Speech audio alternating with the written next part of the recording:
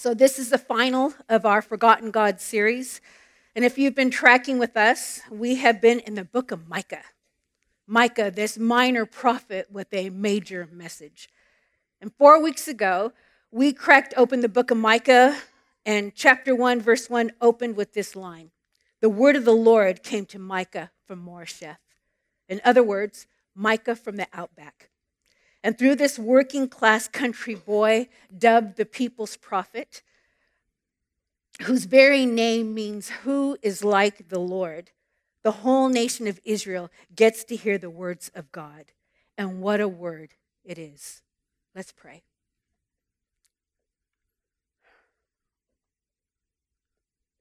Truly, God, who is like you? There is no God like you. And from everlasting, you are God. And so, God, tonight, I just pray as we crack open your word, and it feels like a holy moment. And as we crack open your word, God, I pray that you would speak a fresh rhema word to each and every single one of us. And when you speak it, that it would take root in us and that we would be changed. We would walk out of here changed. And so, God, I just pray tonight that you would still my heart, that you would hide my flesh behind the cross and only let me say what you want me to say. Bless the words that come out of my mouth, God. And most of all, I pray that you would have your way with your people tonight. Not our will, but your will be done. In Jesus' precious name. And everybody said? Amen, amen. So it's not often you hear a book of the prophets preached because, to be honest, prophets can sound like cranky, whiny guys. And if you are like me, you like happy books. You like happy books of the Bible. But obviously, God has his reasons why there are 17 books of the prophets in the Bible. And one of the reasons, and we have said it throughout this whole series, is justice. See, our God loves justice. And because he loves justice, God would raise up prophets in the Old Testament who took on injustice. And not just injustice in other nations, the prophets took on injustice in their own people. And not just inside Israel either. They took on injustice with kings, they took on the wealthy, and they took on the powerful. And for a slide, am I on? Hang on. Yeah, got it. They would lift the lid, swing back the curtain, expose the underbelly of what was really going on. Why? Because our God loves justice. And in the Old Testament, God revealed to the world through his people that he is the one true God, creator of heaven and earth and everything in it. And he wants to be known personally. He is the Redeemer who makes good out of bad. He's a father who has compassion on his children. And one of the best things about God is that he is just. And you see this all throughout Scripture, over and over. It says, "For I, the Lord, love justice," and that's in Isaiah 61:8. Psalm 99:4. Psalm 99:4 says he rules the world with righteousness and judges the people with equity. Sorry, that's Psalm 9:8. Psalm 19:9, "The laws of the Lord are true, and all of them are righteous." Psalm 7:11, "God is a righteous judge." See, over 200 times justice is mentioned in the Bible. And often you will see the words righteous and justice paired together. You see, our God loves justice. And in the book of Deuteronomy, in the beginning of your Bible, when God is giving Moses instructions on how to govern his people, he says to them, "Appoint judges and officials for yourselves from each of your tribes and all the towns the Lord your God is giving you. They must judge the people fairly. You must never twist justice or show partiality. Never accept a bribe. For bribes blind the eyes of the wise and corrupt the decisions of the godly." You see, our God loves justice. You see, even the Greeks had statues built with blindfolds to express the idea that justice should be impartial. They would build statues where these figures of justice would be holding scales to show that justice should be fair. There should be no cheating, no tipping of the scales. But the irony is that the Greek gods were not just at all. I mean, Zeus was just as fickle as any human being. But for Israel, what was so unique for them is that justice was not just simply a human quest or a human frustration, but justice is rooted in God's character. And like Colin said a couple weeks ago, justice is at the heart of the gospel. And in Micah's day, the Assyrian army was wreaking havoc and starting to take over Israel. And the prophets like Micah and his contemporary Isaiah said that this is happening because Israel has turned away from following God. God's people have rebelled. They start worshiping and sacrificing to foreign gods. The priests and prophets are taking bribes. Land is being stolen from the people, and the list goes just on and on and on. The point is, all are corrupt. And God lets Micah see the heinous sin and the appalling injustice of the people through his eyes, through God's eyes. And that's the prophetic heart. Because God loves justice, judgment is coming. And God's people are scared. And they start to ask, where is God and why is this happening to us? Why isn't he protecting us if we are his chosen people? And they start blaming God for all their hardship. And the word of the Lord came to Micah. And now we come to Micah 6, and it's a courtroom scene. There has been a breach of contract between God and Israel. The Lord has a case against his people. And, church, I'm no Judge Judy, but I've always wanted to do this. Court is in session. Court is in session. So ready, Micah 6, chapter 1. Hear ye, listen to what the Lord is saying. Stand up and state your case against me. Let the mountains and hills be called to witness your complaints. And now, O mountains, listen to the Lord's complaint. He has a case against his people, and he will bring charges against Israel. I just want to stop there. God has called the mountains and the hills to be his witnesses. Now, it's a powerful, powerful image because, man, if these mountains could talk, they could tell a story of the things they have seen. You see, the story of Israel could almost be a story of mountains. For example, in Genesis, God tells Abraham to take his son Isaac up Mount Moriah to be sacrificed. But God stops him at the last minute and says, no, do not harm the boy. Now I know that you love me, and I see your faith. Moses goes up Mount Sinai to get the law, the 10 Commandments from God to give to the people. David creates Jerusalem up Mount Zion. Elijah fought the prophets on Mount Horeb. These are all these mountains that have been around longer than Israel. And God says these mountains have seen our story, and they can judge between us. And God continues in verse 3. And listen to the tone change of God. So they're in a courtroom. And then God says this, oh, my people, what have I done to you? What have I done to make you tired of me?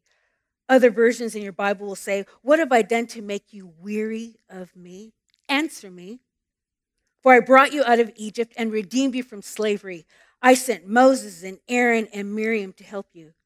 Don't you remember, oh my people, how King Balak of Moab tried to have you cursed and how Balaam, son of Beor, blessed you instead? And remember your journey from Acacia Grove to Gilgal, where I, the Lord, did everything I could to teach you about my faithfulness? These are stunning, amazing verses. And the phrase that God uses that gets me every time is three words, oh, my people. Oh, my people. This weary nation is blaming God for all their troubles, and God replies with, oh, my people. Even though you are weary, you are still my people. Even though things are difficult for you, you are still my people. Even though you have been unfaithful to me over and over and over, you are still my people. And in verses 4 and 5, to defend himself, as if God even has to, God starts to recount their history by looking back and remembering, recalling all that God has done and how he has been faithful to them. Now, parents in the house, have you ever done that? When your children are complaining and being ungrateful, do you ever start to remind them of all that you have done for them? My husband Peter used to do this all the time when our daughters were living at home, especially if they ever got really stroppy with me. He would tell them in a quivery voice for effect, "Don't you remember when your mama would mop your brow when you had a fever? She would stay up with you all night and never leave your side." And sometimes it worked, but other times they would just roll their eyes and say, "Oh, Dad." You see, in these verses, God starts to recount their history, and it's like he's giving them an antidote for their weariness. He starts with reminding them how he rescued them from 400 years of slavery in Egypt. And you can read all about the wondrous miracles God did when he performed in the book of Exodus. And then God starts to remind him about the Moabite king called Balak. And you can read about that in Numbers, who was threatened by Israel as they were starting to get close to the promised land. And he got this prophet Balaam. It's a great story. And he says, "I need you to curse these people. Curse them because I fear them and I don't want them to overpower us." And in numerous attempts, Balaam tries to curse them, but he can't. God won't let him. And he ends up blessing Israel and cursing the Moabite army instead. God is reminding the people that even the other nations saw that you were blessed, and I didn't let them curse you.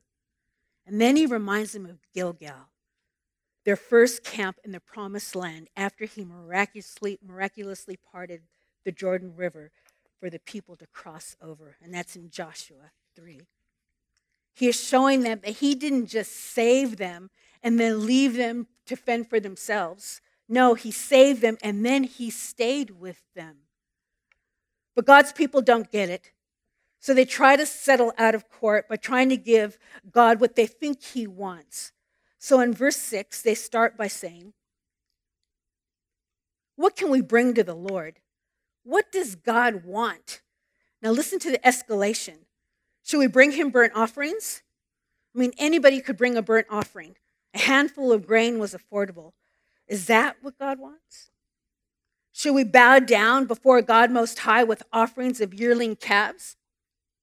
You see, only wealthy people could afford that. Maybe only the wealthy can give God what he is looking for. Should we offer him thousands of rams? Only a king could do that. How about 10,000 rivers of olive oil? Now that's impossible. It can't be done. How about this? Should we sacrifice our firstborn children to pay for our sins? It sounds unthinkable, but in that ancient culture, there were people who did that. Is that what God wants? In verse 8, one of the most famous passages in all of the Old Testament, I think, is this. And God answers this, "No, oh my people. The Lord has told you what is good. And this is what he requires of you, is to act justly, to love mercy, and to walk humbly with your God." This is profound because what God is saying is, it's not about what you do. It's not about what you do. It's about who you are. It's not about all the external offerings you make to me. What I care about is that you are mine. And when you are mine, this is what your life looks like. And the New Testament version of this verse is found in Matthew 22. When someone asked Jesus, "Teacher, what is the greatest commandment in the law?" And Jesus replies, "To love the Lord your God with all your heart, with all your soul, and with all your mind." This is the first and greatest commandment, and the second is like it. Love your neighbor as yourself. You see, doing justice and love, kindness, and walk humbly with your God, these are not three separate things. They are all connected. A great definition of biblical justice that I love so much is this. It says, you should never treat a human being as if they had less worth than they have. I'll read that again. You should never treat a human being as if they had less worth than they have. You see, justice means recognizing and honoring the excellence of God's creation. What God values above all else is people. Biblical justice means I never treat any person, no matter what they look like, no matter how different I think they are from me. I never treat any human being as having less worth than what they have. So, we do justice. We do justice because God loves justice. And when you walk with God, we become reflectors of God's heart and his character. So how are we meant to do this? How are we meant to respond to this? Do we walk around feeling guilty all the time? Because it can be really overwhelming because justice is so vast and so big, and knowing what the right thing to do is so complex that it can be paralyzing. And so we do nothing. We do nothing because it's so big. Both Colin and Bernie said that to start small. Start by reading the book of Micah or writing letters to the local government to help change policies. Try voting. Get involved in local initiatives in your communities and here at BBC, initiatives that help the most vulnerable, like Good Neighbor or Kaimunga, our food pantry program, where you donate food and then we dispense it in brown paper bags to the community. We've got the Wharikura, which is the Maori immersion school next door. And they're always looking for people to come and cook breakfast for the students there in the morning because they often come without food. We have the Icons program here where they come and they do all sorts of amazing things with young boys, which is absolutely fantastic. And men mentoring young boys is fantastic. Look, there's just so many things that you can get involved with. But what I'm going to suggest is that you start even smaller than that. You see, justice starts at home.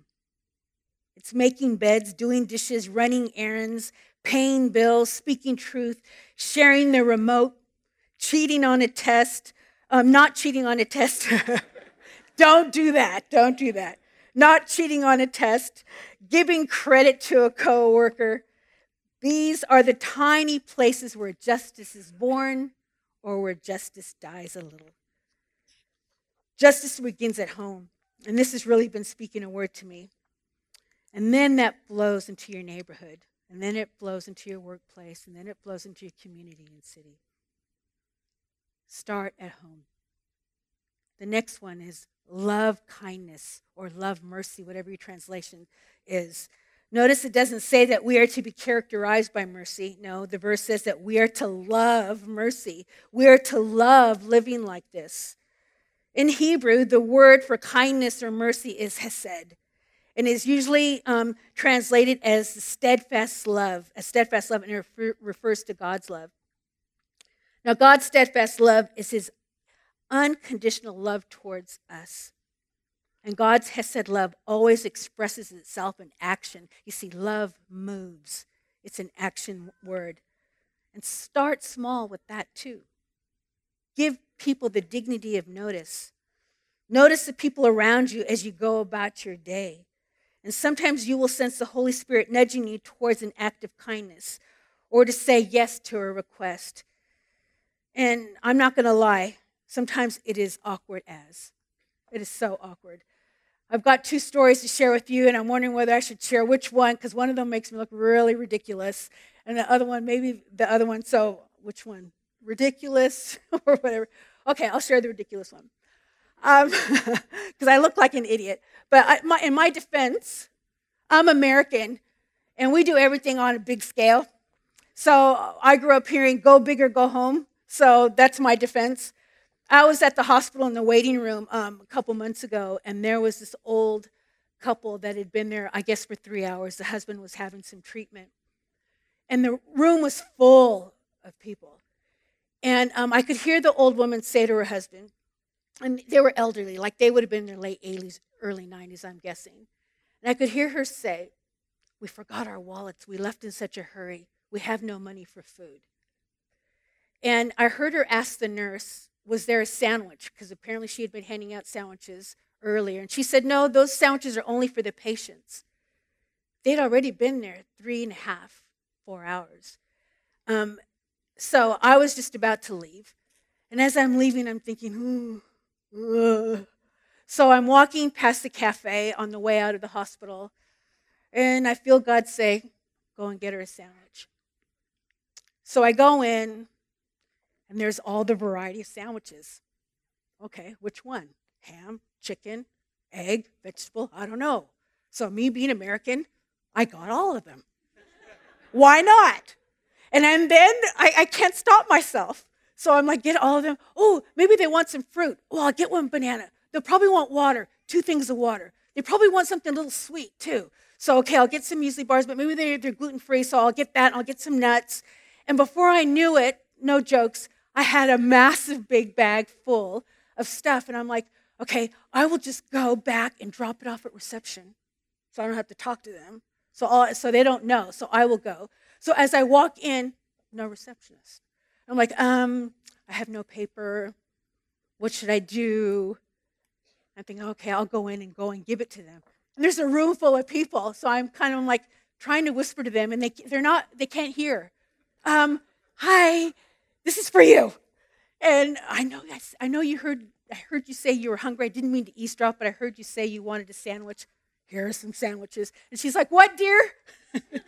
So I'm having to really shout now and say here. And she says, thank you. And I says, whatever you don't like, just share out with the whole thing. And everybody's looking at me, and I feel like a total idiot because I'm just like over talking. I've got this bag full of groceries, and she must think I'm an idiot. So I just hobbled myself right out of there. So that's story 1. So of just starting small, of just doing something, you look around, the dignity of notice. It's just a small little thing that I did, and it's just a small little thing. And then one time I got a phone call, and I've never told this story to anyone. And I'm reluctant to do so. I haven't told that other story either. But I feel like God wants me to share it.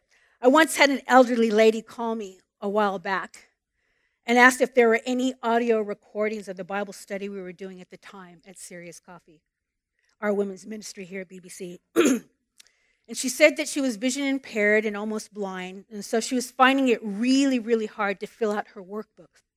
That went with this video series.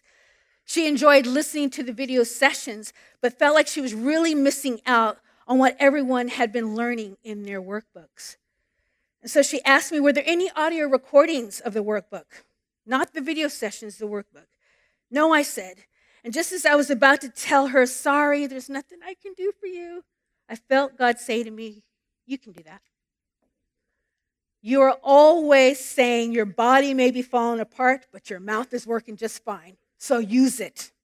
Do it. So that's exactly what I did.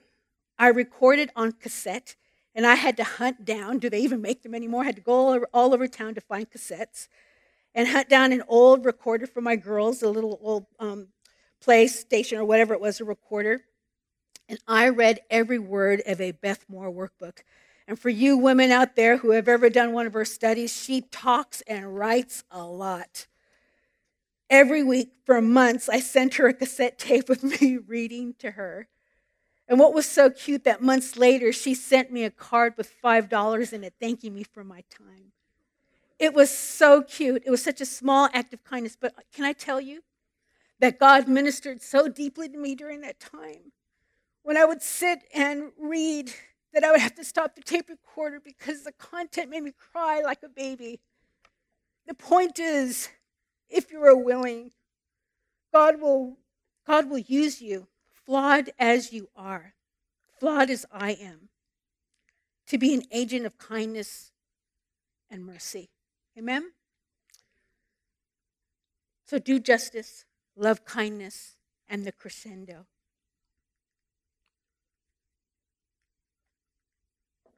Walk humbly with your God. I'm going to invite the band up. This has to be where we launch from church. I'm convinced of it more and more. We won't be able to do the other two without burning out or getting cynical unless this is where we launch from. Walk in the Bible is a metaphor for intimacy and relationship. Walking with God means that I have an intimate relationship with God, which means that I am totally exposed and accountable to Him. No hiding. Every part of my life is exposed before Him. You don't just let God into part of your life. You are not one way in public and another way in private. You bring Him every part of your life. And walking with God means that you and I are changing and growing. We are growing in love and joy and peace and patience and kindness and goodness and faithfulness, gentleness and self-control.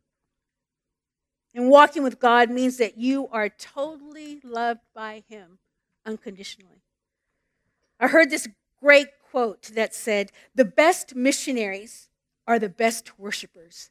But I reckon we should flip that. The best worshipers are the best missionaries. You see, the book of Micah has so much to say about missions and loving your neighbor. And we could have spent every Sunday night preaching from the front, from this stage, that you need to love your neighbor, you need to love your neighbor, you need to love your neighbor. But isn't it more impactful for me to say, God loves you. God loves you. God's forgiven you. God's been faithful to you. And because of the good news of the gospel, that the Son of God, Jesus Christ, came from heaven to earth to live the perfect life we could not, to die the death we deserve, to take upon himself our sin and our shame forever, all so we could get more of God. Embracing that breathtaking grace is what creates a church on mission. And the best missionary are not those who think, I need to tell someone about Jesus, I need to tell someone about Jesus, I need to tell someone about Jesus. The best missionaries are those that wake up and say, I am loved by Jesus. I am loved by him. And that reality drives us to our knees in humble worship. And as we focus in on this, mission becomes an overflow. That's what mission is. It's an overflow of the love of God. An overflow of the gospel is when we become so saturated and excited about what God has done and what he is doing that we can't help but bring this message to the world. The gospel is not do more to prove you love God. The gospel is know that you are loved, and that will change how you live and engage the world. And in this quote, Kate, as it closes, at the end of the book of Micah, is a stunning verse. And it's this. Here's the verdict.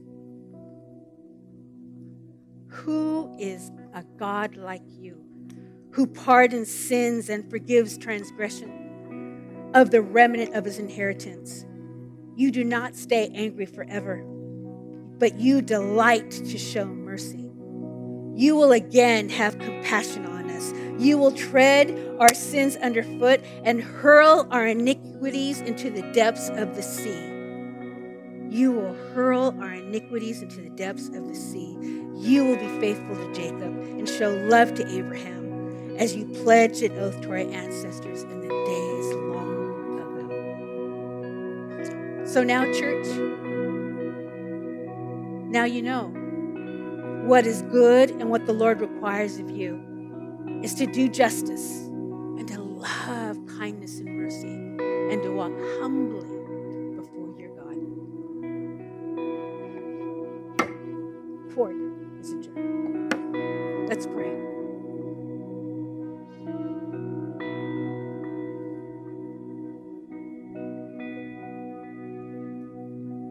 Be glorified in our midst, Lord. And I ask that you would start change with me. Help me to be sensitive to your spirit and to notice what's going on around me. And when you nudge me, to move in Jesus' name. And not because I have to, but because of this great love you have that I can't help but share it. I pray that for everyone here that we've become so saturated with the breathless wonder of what you've done in your love for us that it would just overflow. Pour your spirit out in Jesus' name.